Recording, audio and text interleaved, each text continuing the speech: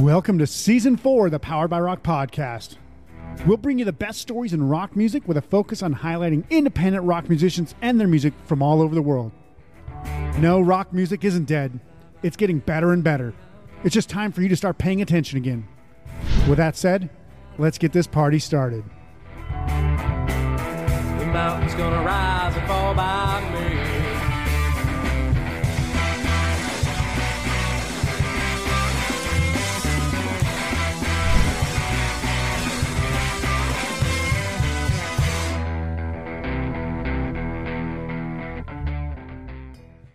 Hello and welcome to the Powered by Rock podcast, where I'm speaking with Tony Connor of the Pennsylvania punk band. I should say Pennsylvania. You kind of said Pennsylvania. I don't know. Anyway, it's like a Spanish accent there for a second. Pennsylvania punk band 22 today. The band has previously released an EP called 505 Palomar Place in 2020, which came out just days into the pandemic, which was definitely a big deterrent to growing any band's visibility and fan base during that time. The band has a brand new batch of songs coming out this year. I almost said EP because that's kind of like what I thought it was going to be, but it's not.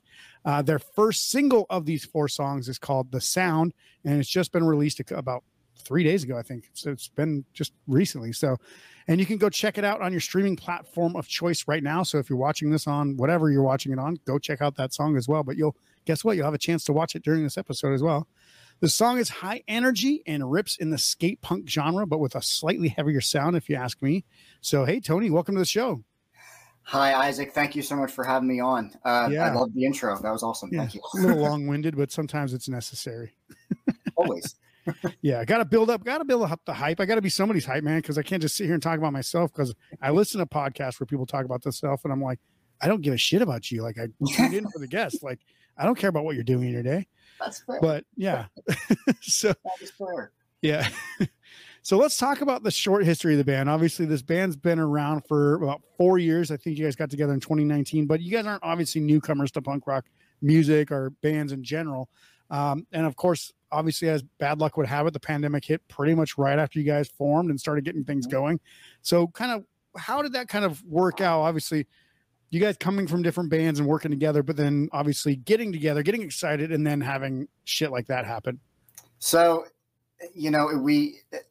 anybody who's been in a band, who's done anything that they're proud of, you always have that lightning in a bottle feeling where you're like, let's do this. This is good. Let's get this ready now. And that's exactly how we felt in 2019. And so we recorded with Pete Steinkopf from Bouncing Souls over in Jersey. It was a great experience. We loved the EP. We're happy with the product. We're ready to go. And we released it in March of 2020. Yep. So right at the shutdown, and everything just died. Yeah. You're like, oh, it only lasts a couple days. It'll be fine. And of course, like everybody, we were hopeful about it, but yeah, it just rolled into itself. So, coming out of that was pretty rough, and not being able to practice for a while, just for, we were all kind of what do we do? Yeah. Like everybody was. So we took a break for a while, and, after some time had passed and we all felt a little bit more comfortable with it, we're like, all right, let's get together. If it's not every week, it'll be every other week, as long as everyone's feeling okay. And, we just kind of went from there, and we were able to kind of bring life back to it again. So it was a good feeling. I don't know how things were like everywhere in the country, but here in Las Vegas, things really only shut down for about 3 months before they're like, well, we're going to have to reopen these casinos or else this town is going to go under. But what was it like? Like, how long did you guys kind of have to wait before you guys could make the decision to actually start practicing? And for I think most bands, it was pretty much at least a year before you could start playing shows again. Right. And, our areas, they took that pretty seriously, even if they absolutely had to, for fear of, everything. So the scene literally felt like it actually died, and for, like at least a good, maybe over a year, a little bit.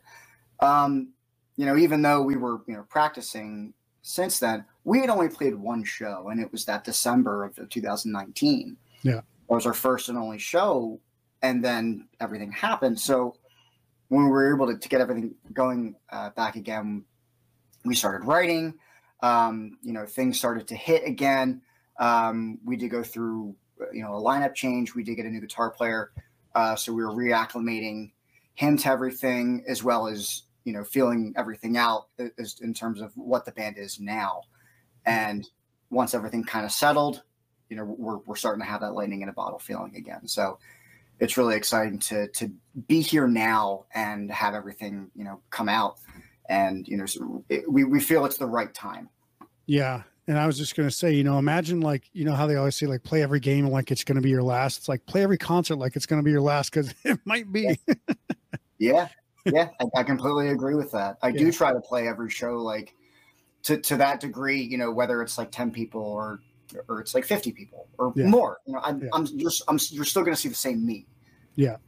Yeah. And I feel like bands that play like that, because there are bands that there's 30 people here. That's not that much. So I'm just going to play however and be pissed off about it or whatever. And it's they when they have that attitude, then you already know that once they get to the point, when they get to, 2,000, 3,000 people, if they ever get to that point, they're probably not going to get there, because they're not going to change that attitude about how they perform for the people that are in front of them, no matter how many people are there, because it just never would be enough. Right. So I was just going to say they would never be happy. And for some people, that's okay. They thrive on that. But if it's 30 people, those are the best shows. Yeah. We just played a show over the weekend. It was a small benefit, for diabetes show. And it was amazing.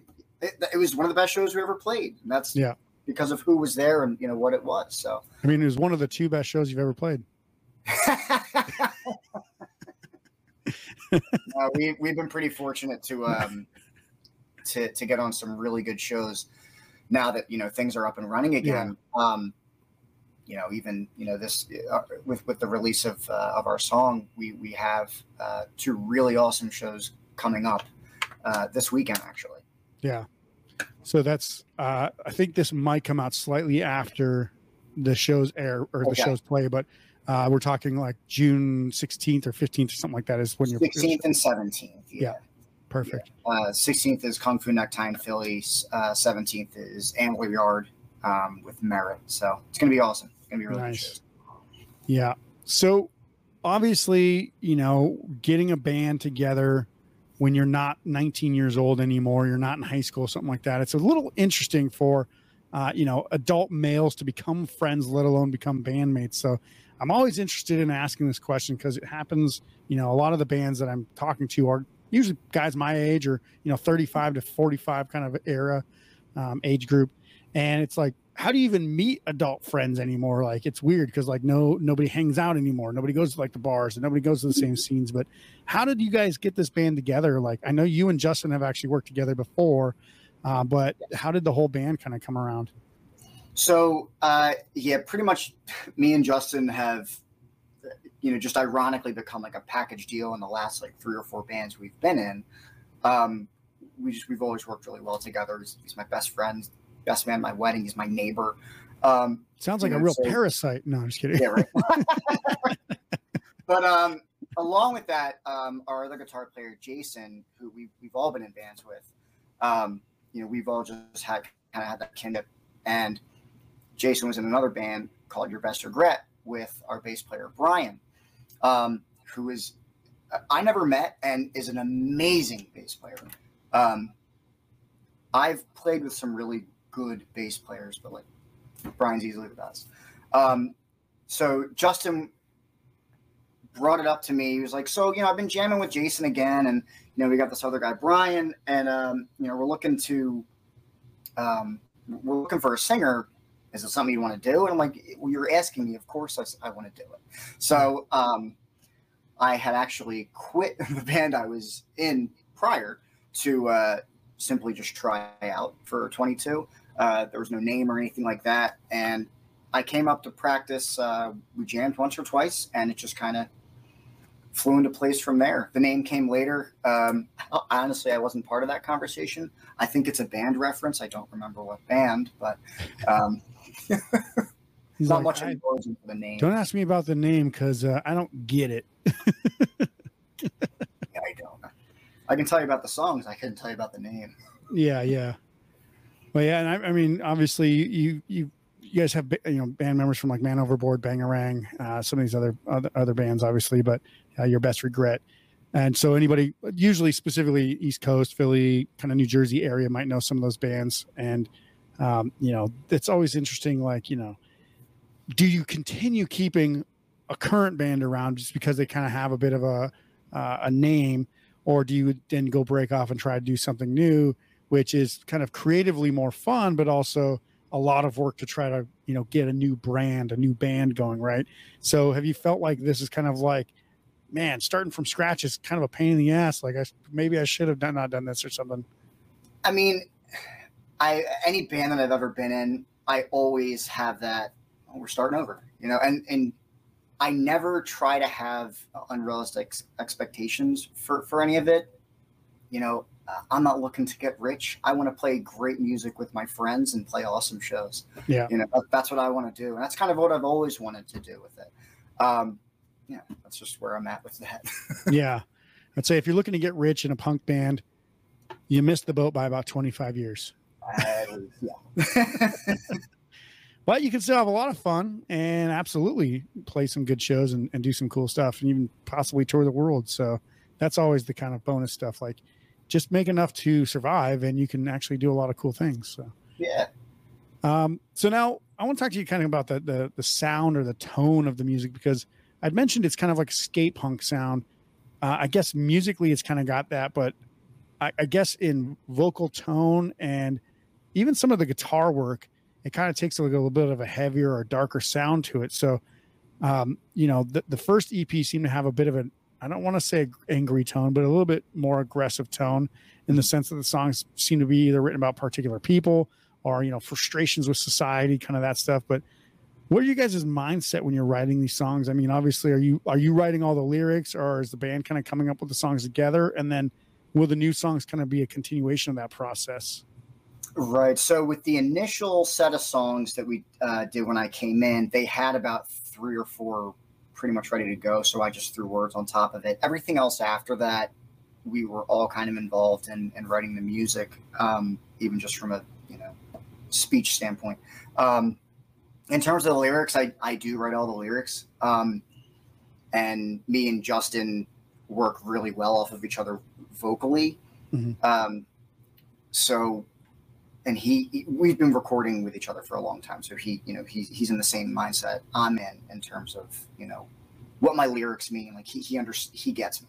I was gonna say, like, because, naturally in like a skate punk sound, it's more, usually there's either it's like a politically referencing something, or it's kind of like, party anthems, or, something just like kind of generic about relationships. But you guys kind of obviously, I think there's a bit of an elevated lyrical sense, but I think that tone is a bit darker.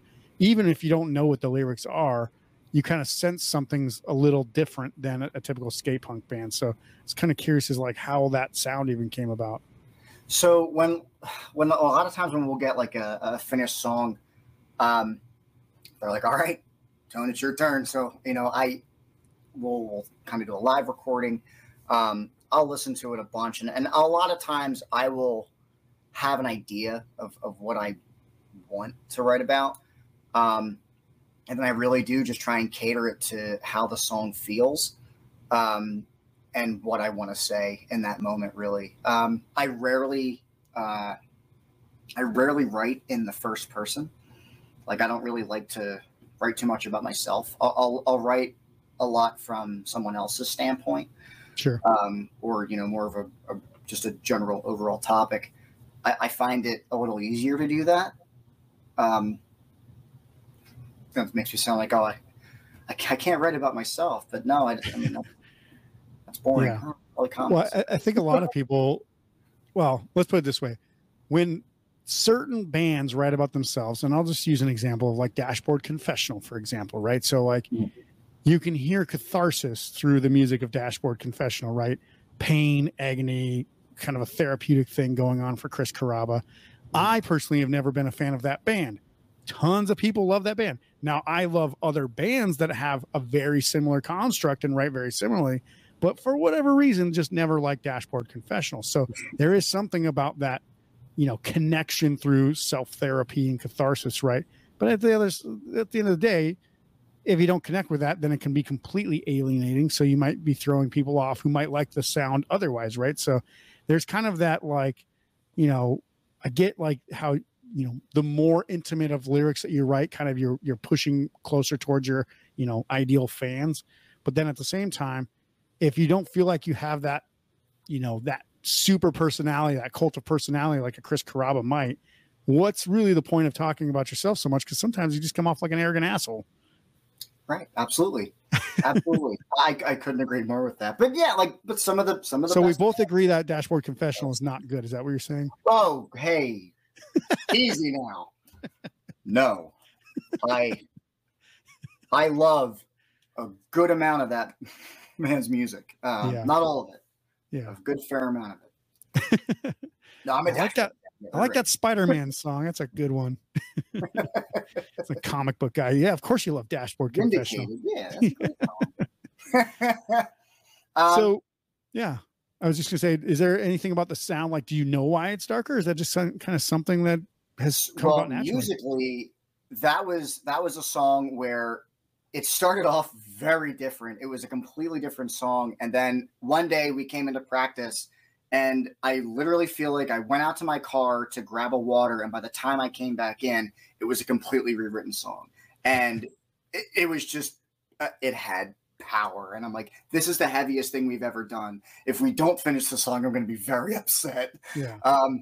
But then in terms of lyrics, those lyrics I had actually, to be completely honest, I had those for a while, but I didn't have a song for it. I didn't have the right song for it. And when we made this song, I'm like, I found it. It's perfect. This is perfect. So I threw it on there. It worked, and it just it kind of gave us that spark again. And then once we really solidified things with bringing in our new guitar player, Mikal, he just elevated everything to the next level with that. But in terms of lyrics, for the words and everything, what it means is it's a huge nod to basically everybody we all grew up with, going to shows and, you know, making an effort and playing in bands, being a part of shows, putting on shows, everything like that. Pretty much saying, you know, we miss it too, and it doesn't really have to die, and it doesn't have to be over. But we understand that it's hard. And how you said, you know, like being in a band at men of our age, things get in the way, you know, family, life obligations, everything like that. So, you know, we're still making the effort. You know, we're not able to all give 120,000%, but, you know, we're still doing it. Yeah. I think about like the days when I was like, you know, in high school and stuff, right? So like most of the bands that anybody knew were maybe 10 years older than me, maybe 15 years older than me at most. So if I'm 16, 17 years old, we're talking about early 30s guys. I didn't really think of bands that were over 30, except for maybe like the Rolling Stones, you know, Aerosmith, kind of like those bands from like the heavy metal or the not the hair metal, hair band phase, you know, Guns N' Roses, stuff like that. But there wasn't a ton. You didn't think like, hey, there's guys down the road playing in a band that are like 35 years old, even though there absolutely were. But now it seems like it's kind of more commonplace for, I guess, middle-aged men to just go out and have a side thing as a, you know, punk musician now.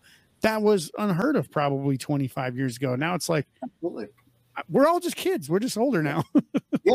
Well, then if you weren't, you know, you made it big if you were a sessionist, you know, or if you were, you know, a touring revolving door musician, you know, and people can still do that. But like our generation, you know, the millennials, sure, there are plenty who do it that way and all that, but a lot of us didn't.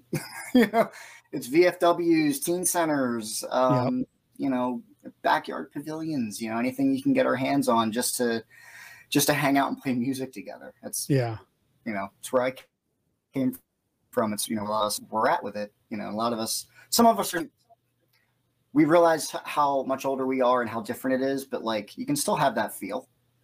It's not gonna be the same. You know, it's not. I don't want to say, oh, punk rock is dead. Come on, let's be real. That's not. Yeah. one of these days punk rock will be dead, but then like so will every other kind of music, and the robots will just enslave us all or something. AI will have taken over. Yeah. AI music. It'll be that dial-up sound from back in the 1990s of like that'll be like the hit song. It's like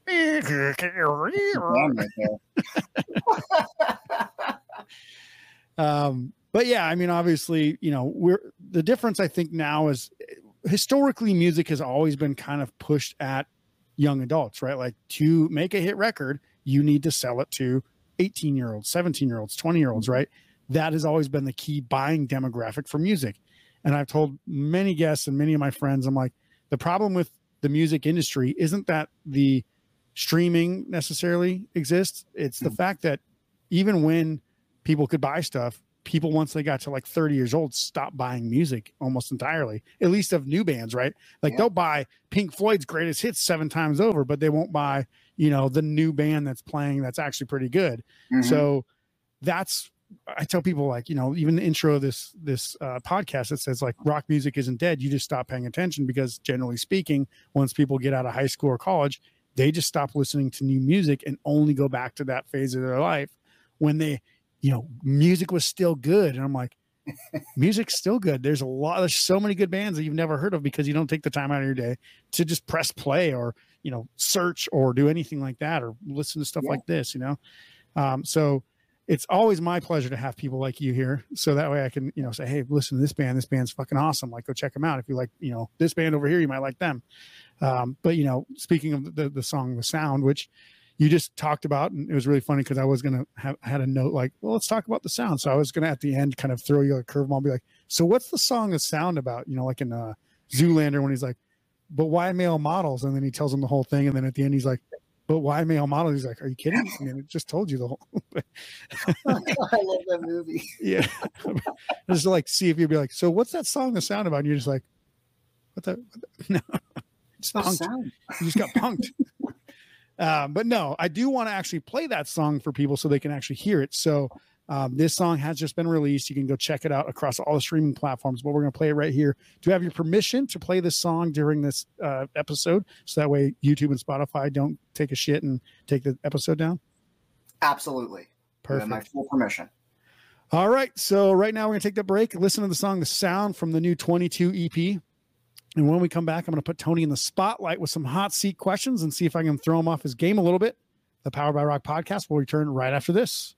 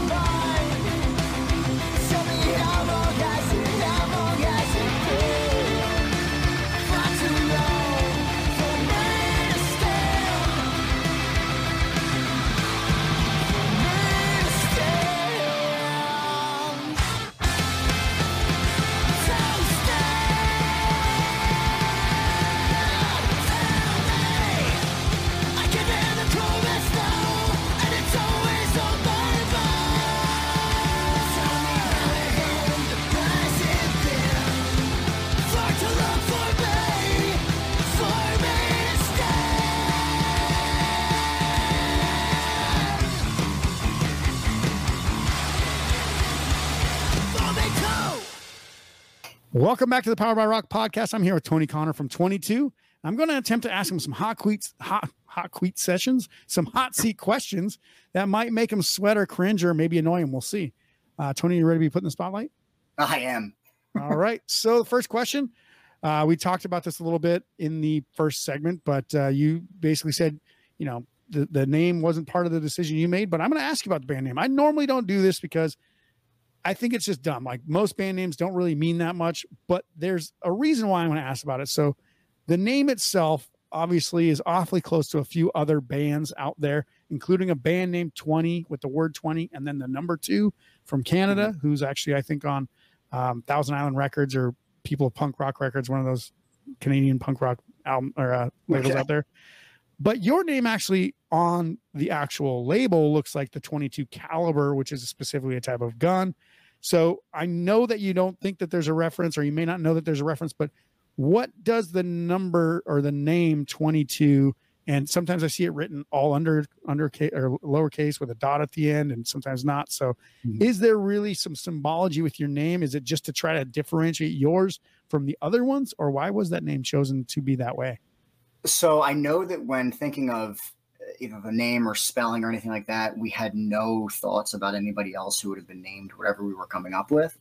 Yeah. I know that much about that. But the decision on the name 22, I have no idea. But our bass player, I know, has numerous theories about 22. Pretty much how 22 is everything. 22 the world kind of a thing. And every now and then we'll just go on a tirade, or we'll get a text, and it'll be from any one of us with 22, just in whatever out in the real world, and 22 the world, so he has this big theory, and someday I can bring him on, we'll talk to him about it. But yeah, it's kind of like that movie, The Number 23 with Jim Carrey, but it's the number 22. Yes, exactly. Exactly. And it always comes up. Yeah. So pretty soon he's going to find out that he wrote a book about it and his moniker was Top Secrets. Yeah. That'd be pretty freaking interesting. Like, oh yeah, the whole time our bassist was actually mentally unstable and we just didn't know. We just thought it was a clever name for a band name. Oh, there's got to be a band that is based on that. All right. Question number 2. I don't know that much about Lansdale, Pennsylvania, but from what I understand, it's a pretty small outlying city around Philadelphia, which probably is close enough to get to Philadelphia within a couple hours. But what's the music scene like in that area? Or do you just mostly like have to commute to Philadelphia to get any shows? I know obviously when you play big shows, you got to go to Philadelphia, but like, is there actually like a supporting music scene within Lansdale?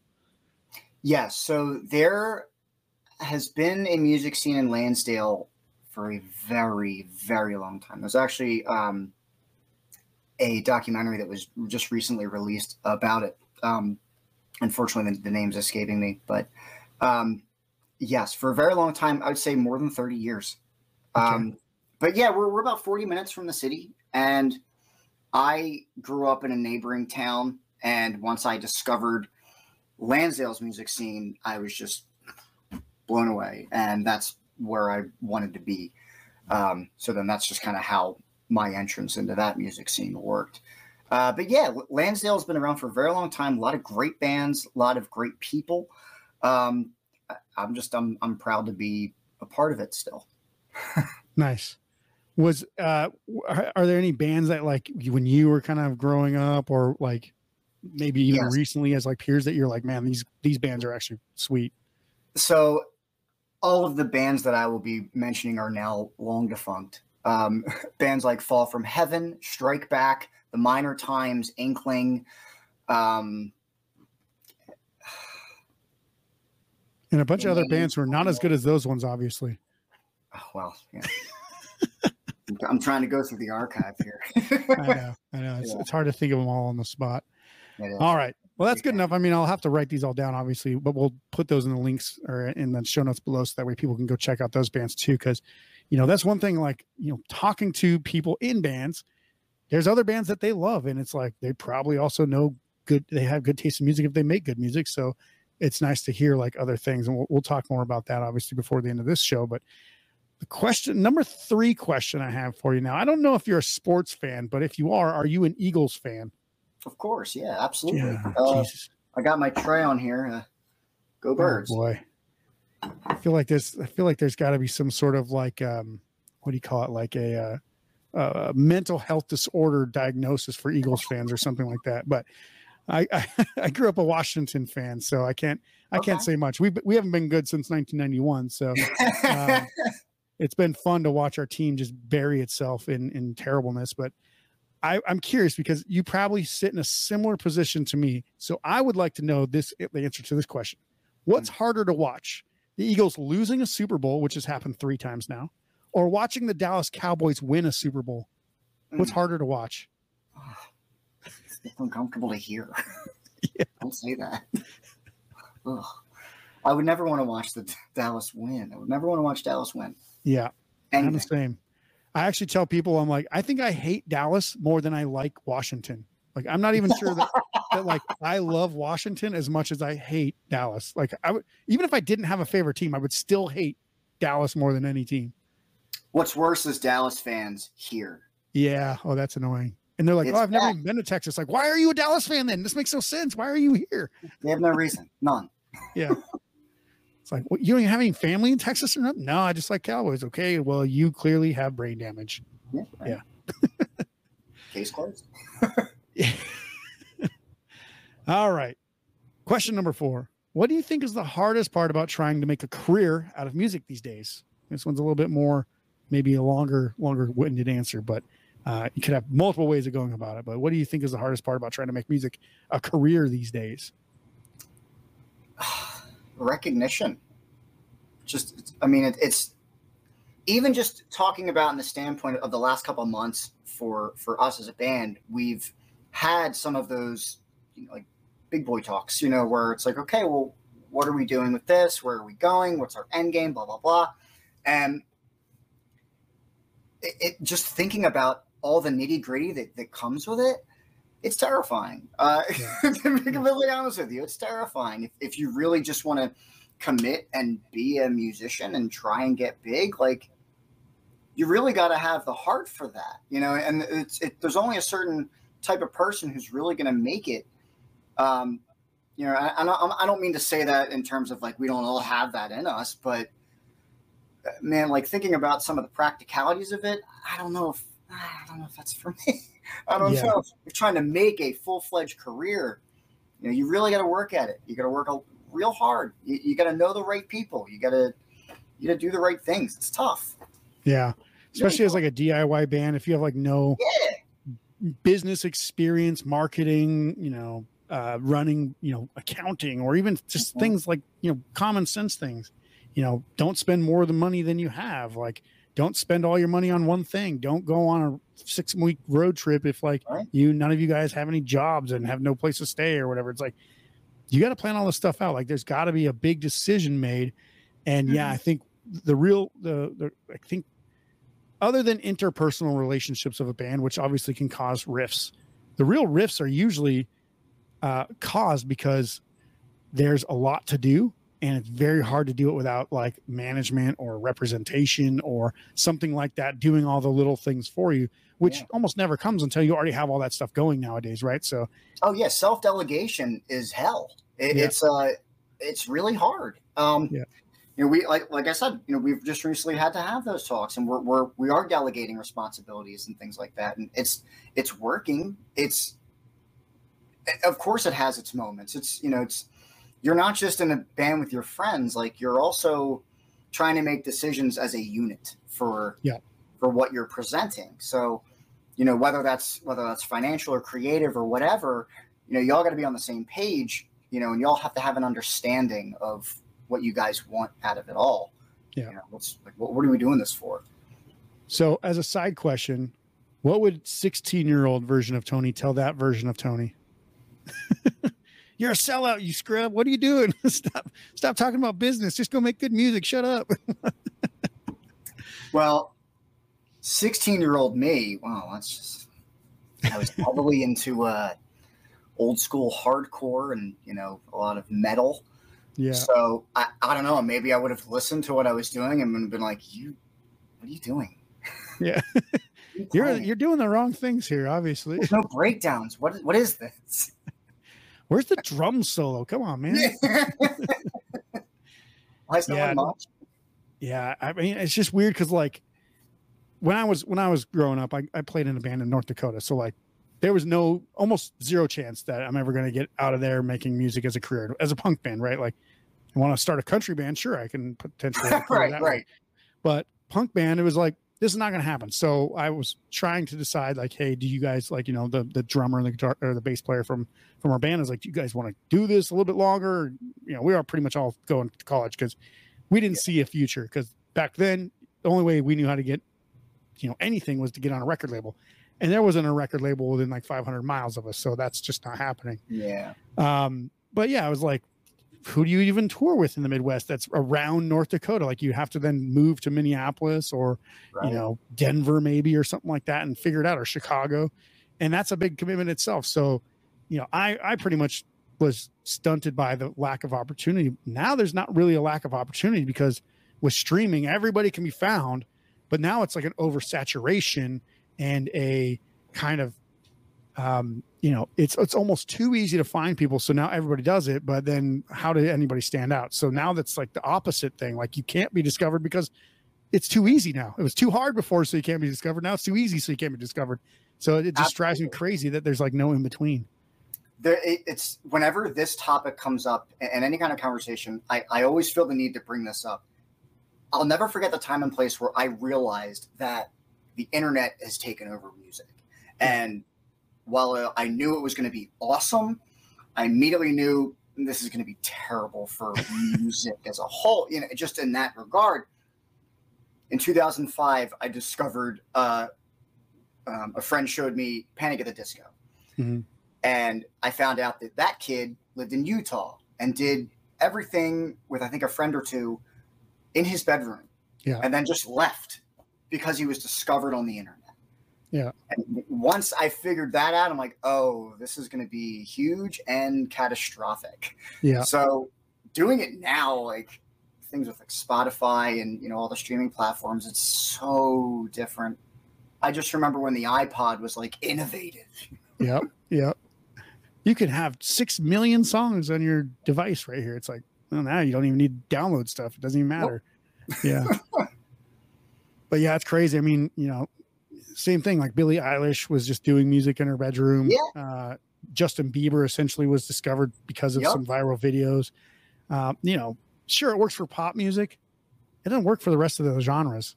It works for pop music, maybe hip hop, because those are like the two most popular versions of music out there. But rock bands don't get discovered that way. Like, nobody seems to care that you can be a guitar virtuoso and make really good songs when you're 15 years old anymore. It's like, oh no, you're not making rap or, you know, popular kind of flashier songs. So what do we care? Like, anybody can play guitar now. Even with like TikTok and Reels, you know, I'll always get advertised bands, and more than half the time I'm like, I don't care. There's been one that I've been like, oh, this is really good. That's it, you know, and that's been a couple years. Yeah, you know? Yeah, exactly. It's like the algorithms are not giving you what you would like, so it doesn't really make sense for people to even advertise on these platforms because you're not hitting the right people most of the time. Right. So it's pretty crazy. What you're saying, like, I'm over 30. You know, I'm not. Unfortunately, there's a big part of me that's not going to be inclined to want to go out and listen to something new as much. Yeah. You know, that's terrible to say, but unfortunately, just where my head's at, you know? Yeah. I can't be alone in that. Yeah. Yeah. I know. And that's the hard part about making new music is like, and actually this is an interesting point here, right? So I had a friend, a person who I knew at the time, about 10 years ago. He was like, why do people even play in their own bands? Like, why don't they just play in cover bands? Because that's all people want to hear. And I was like, where the fuck do you think those cover songs came from? Do you think they just have existed for 100 years? 2,000 years? No, somebody created them in their own original band. Like, that's how those things become famous. It's like, what are you talking about? Yeah. But that's you go to any karaoke now and you're hearing music that from when I was a kid, you know, everyone's singing those songs now. And it's not, it all comes back, you know?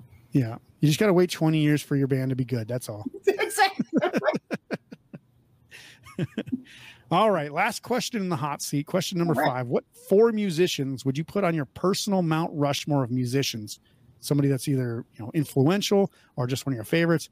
It doesn't have to be this, they don't have to create a band together. They don't have to play together. It could be 4 singer-songwriters. It could be 4 drummers, whatever, but 4 musicians on your Mount Rushmore.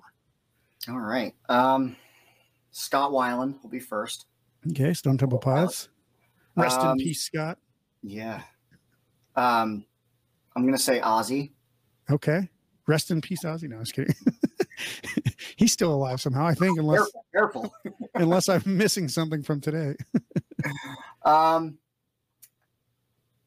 going to go Max Collins from Eve 6. Okay. Interesting choice. This is turning out weird already, but okay. I like it. No, I'm a little weird, especially musically. And last will be Nathan Gray from Boy Sets Fire. Okay. Wow. Interesting. Yeah. I mean, I don't even think I've ever listened to them before. So that's a new one that I have to go check out too. Who? Boy Sets Fire? What did you say? Who? Boy Sets Fire? Yeah. I've never really listened to them. Oh, they're great.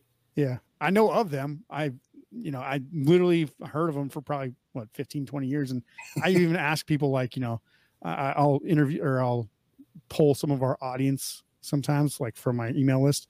And somebody said that was their favorite album or favorite band of all time. I was like, really? That's an interesting one. I was like, I know of this band, but I've never listened to them. So maybe I'll have to go check them out now. They're in my top 5 for sure. Nice. Very cool. Well, that's it. The spotlight's off. Hopefully, that wasn't too intense or anything. And we don't have to you're not going to fly here to Vegas to try to find me or anything, but we're going to come back after this in just a few moments to wrap things up and see what Tony and 22 are basically going to be doing in the near future. So stay tuned. We'll be back right after this. Reverend Guitars embodies the idea that every run of scorching lead and every roll of finger-picked twang deserve the same passion and commitment to quality. Whether you're selling out arenas or playing in your living room, we know that what makes an instrument powerful is when players wield them to create something remarkable. A melody that moves mountains, a riff that just won't quit. We want to be there in your hands when that happens. For us, that means staying true to what we believe. Somewhere along the road of electric guitar history, it became a crazy idea that guitar makers should craft guitars with the same sense of purpose and passion, whether they're played in a bedroom or an arena. If that's a wild idea, then we're in the right place, carrying 6 strings and an attitude, and we're in good company. Reverend Guitars. Well played. Running your own music career is incredibly difficult. Trying to get people to like, share, comment, listen, follow, it's all just overwhelming. Most musicians give up before they ever achieve success, and that's the worst. If you're looking for a better way to grow your music career, head to DIYrockcareer.com for some absolutely free training. It costs you nothing, and it could be the difference between hitting your goals and quitting your dream. Go to DIYrockcareer.com today by clicking the link below this episode. Then I lost my way. Welcome back to the Powered by Rock podcast. I'm here with Tony from 22 to talk about what's on the horizon for the band this year. All right, so let's talk about what you guys have coming up, because obviously we have talked about that you guys have the new song, The Sound, out already, and people have been able to listen to that on the show today. That came out a couple of days ago, and they can go stream that. But you also have some new songs coming up, and you have some new shows. We did mention that they're probably the ones that you've currently got for this weekend will be passed by the time people hear this. But let us know kind of what's coming up, what's on the horizon for 22 this year. All right. So, we have 4 total songs coming out over the course of a fair amount of the year. First is The Sound. The next one should be out in the next couple of weeks. So we'll be putting up some reels and things out for that. But in terms of shows, we do have the 2 that I said this weekend, Kung Fu Necktie and The Yard and Ambler. After that, we do have 1 or 2 things in the works for July. And I know that we're looking to get back into the studio again very soon. We have a lot of material and we really want to get it out there. So our main focus is to, get as much as we can in terms of material and get it recorded, get it out there, and try and play out as much as we can. So, nice. Anybody who wants us, let us know. Yeah. And then are you trying to build up towards an album, or are you guys going to be releasing singles for now to kind of try to build? For now, we're doing singles. We haven't really talked about what we want to do later on Right now we're just pretty focused on getting what we have out and, getting what we still have out eventually. So we're looking to get everything there, Nice. Are there any bands around in the area that you guys have known or that you kind of want to get kind of play shows with again? Or is this something like you just kind of feeling the situation out right now? So it's always good to play with local acts within our area. It lets us know that, we're all still here and, maybe we can build more. So that's definitely in the cards with it, is hopefully making sure that, more bands come out, even if it's from the tri-state area or whatever, to know that, we're even just us as a band or, us as a couple local bands, we're still trying to keep a scene together, or at least keep things going in our scene. Yeah. Yeah. And I was gonna say, obviously, you recorded the first EP with Pete from Bouncing Souls, but I feel like if the Bouncing Souls had to, choose how many bands Pete's recorded and produced over the years, like if they're like, hey, let's bring some of these bands on tour, they'd be like, there's like 600 of these bands. Like, how are we supposed to choose? So it's like, that'd be great to play for the Bouncing Souls as an opening act, but absolutely. And the selection process would be a bit of a lottery, I think, at this point. He's done a lot. Yeah. He recorded a lot. That was a great place. Yeah. No, yeah. Everybody who I've talked to, I mean, it's like for punk bands, it seems like there's 3 places to record for most bands. So East Coast, a lot of the times it's with Pete over in New Jersey. Mm-hmm. Kind of mountain Midwest, you definitely want to go to the Blasting Room, and even somewhat West Coast. And then if you're in California, you're working with Cameron. I can't remember his last name for some reason, but he's been working with all the SoCal bands for years. So it's like, these are the 3 guys that if you want to work with a producer, they're doing a lot. And then obviously with Casey from Belvedere up in Canada, a lot of people are working with him. So I feel like these names keep coming up, and there's probably good reason for that. So they keep making good music. So one of these days, who have been recording with is Matt Brash from the Wonder Years. And it's, I've recorded with a fair amount of people, and it was a very, I don't want to say relaxing, because relaxing is not the right word, but it was a very easygoing process. You get pushed where you need to get pushed, and he makes everything come out right. He's looking for great product, and so are we. So it really worked out. So yeah, in the Wonder Years, I mean, they're fantastic. They're one of those bands that when you listen to them, you're like, holy shit, how do you guys keep making such good music? I don't understand it. They haven't quit. They don't have any quit in them, and I couldn't be happier about it. They come from our scene, and a lot of for a long time they were like, oh well, they're the Wonder Years, they're the joke band, until they weren't. And then everyone needed to be like, okay, well, this is what they're doing, and it's just skyrocketing them. And I remember when they first came out, the band name kind of put me off a little bit. I was like, yeah, it's kind of like using the show and stuff. And I was like, whatever. But then I was like, I listened to them and I was like, okay, I can see how this could be, Dashboard Confessional type of emo at first. And then I was like, at the same time, it rocks really hard. So I'm like, I don't know what to think of it. So then I kind of left it on a shelf for a few years, and I came back to it and I was like, they're still making some pretty good music, but I still don't know what to make of it. Then I'm like, I'll keep going back to it, every few years.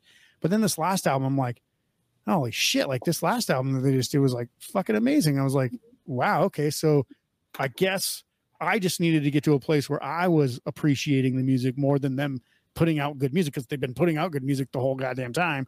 I was just not in a position to really understand how good it was, I suppose. And I was like, man, these guys are phenomenal. So yeah, I think it's hard to come around on a band where you've kind of put it in your head, yeah. Oh, I don't want to like them. I don't want to like them. That's really good. Yeah, exactly. It's like, that was every band. And you've also been burned by other bands. I thought Fall Out Boy's first album was pretty good, and I was like, oh, this band's got something going. And then all of a sudden they went super pop, and I was like, oh, this band fucking sucks now. I don't want to listen to this anymore.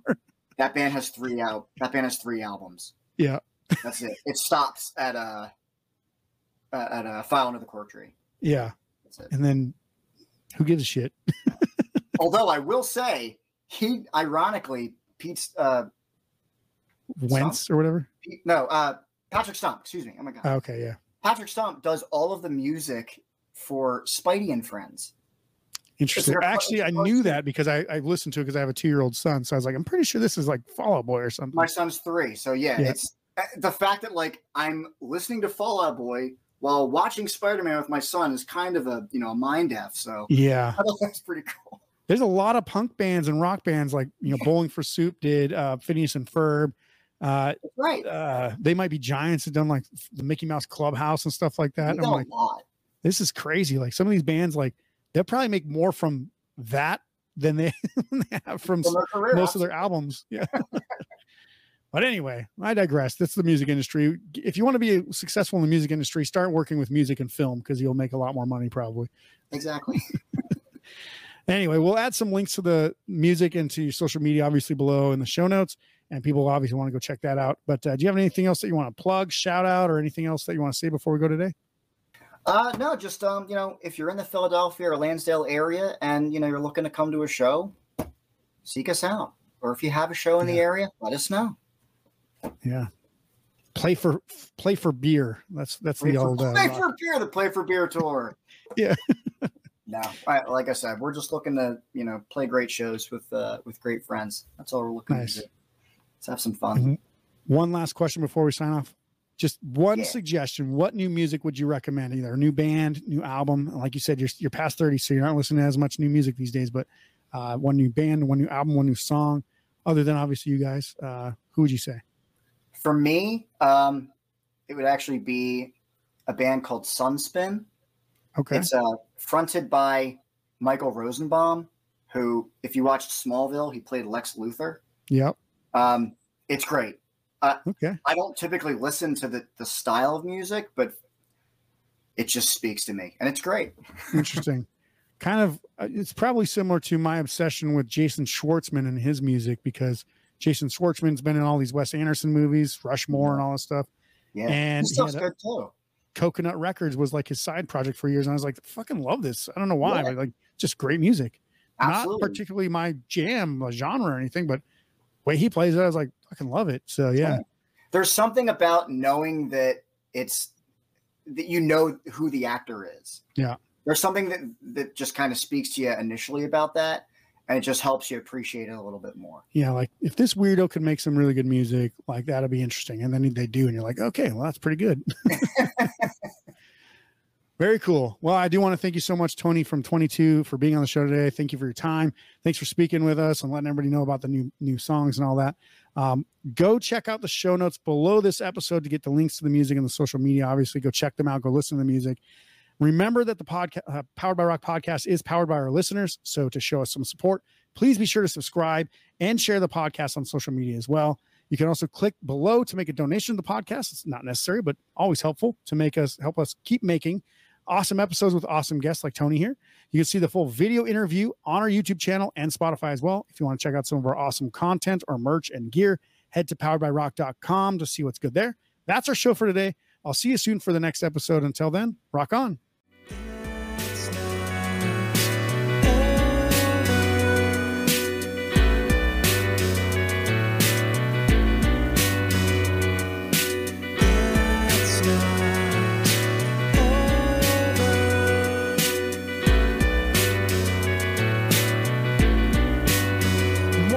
Supposed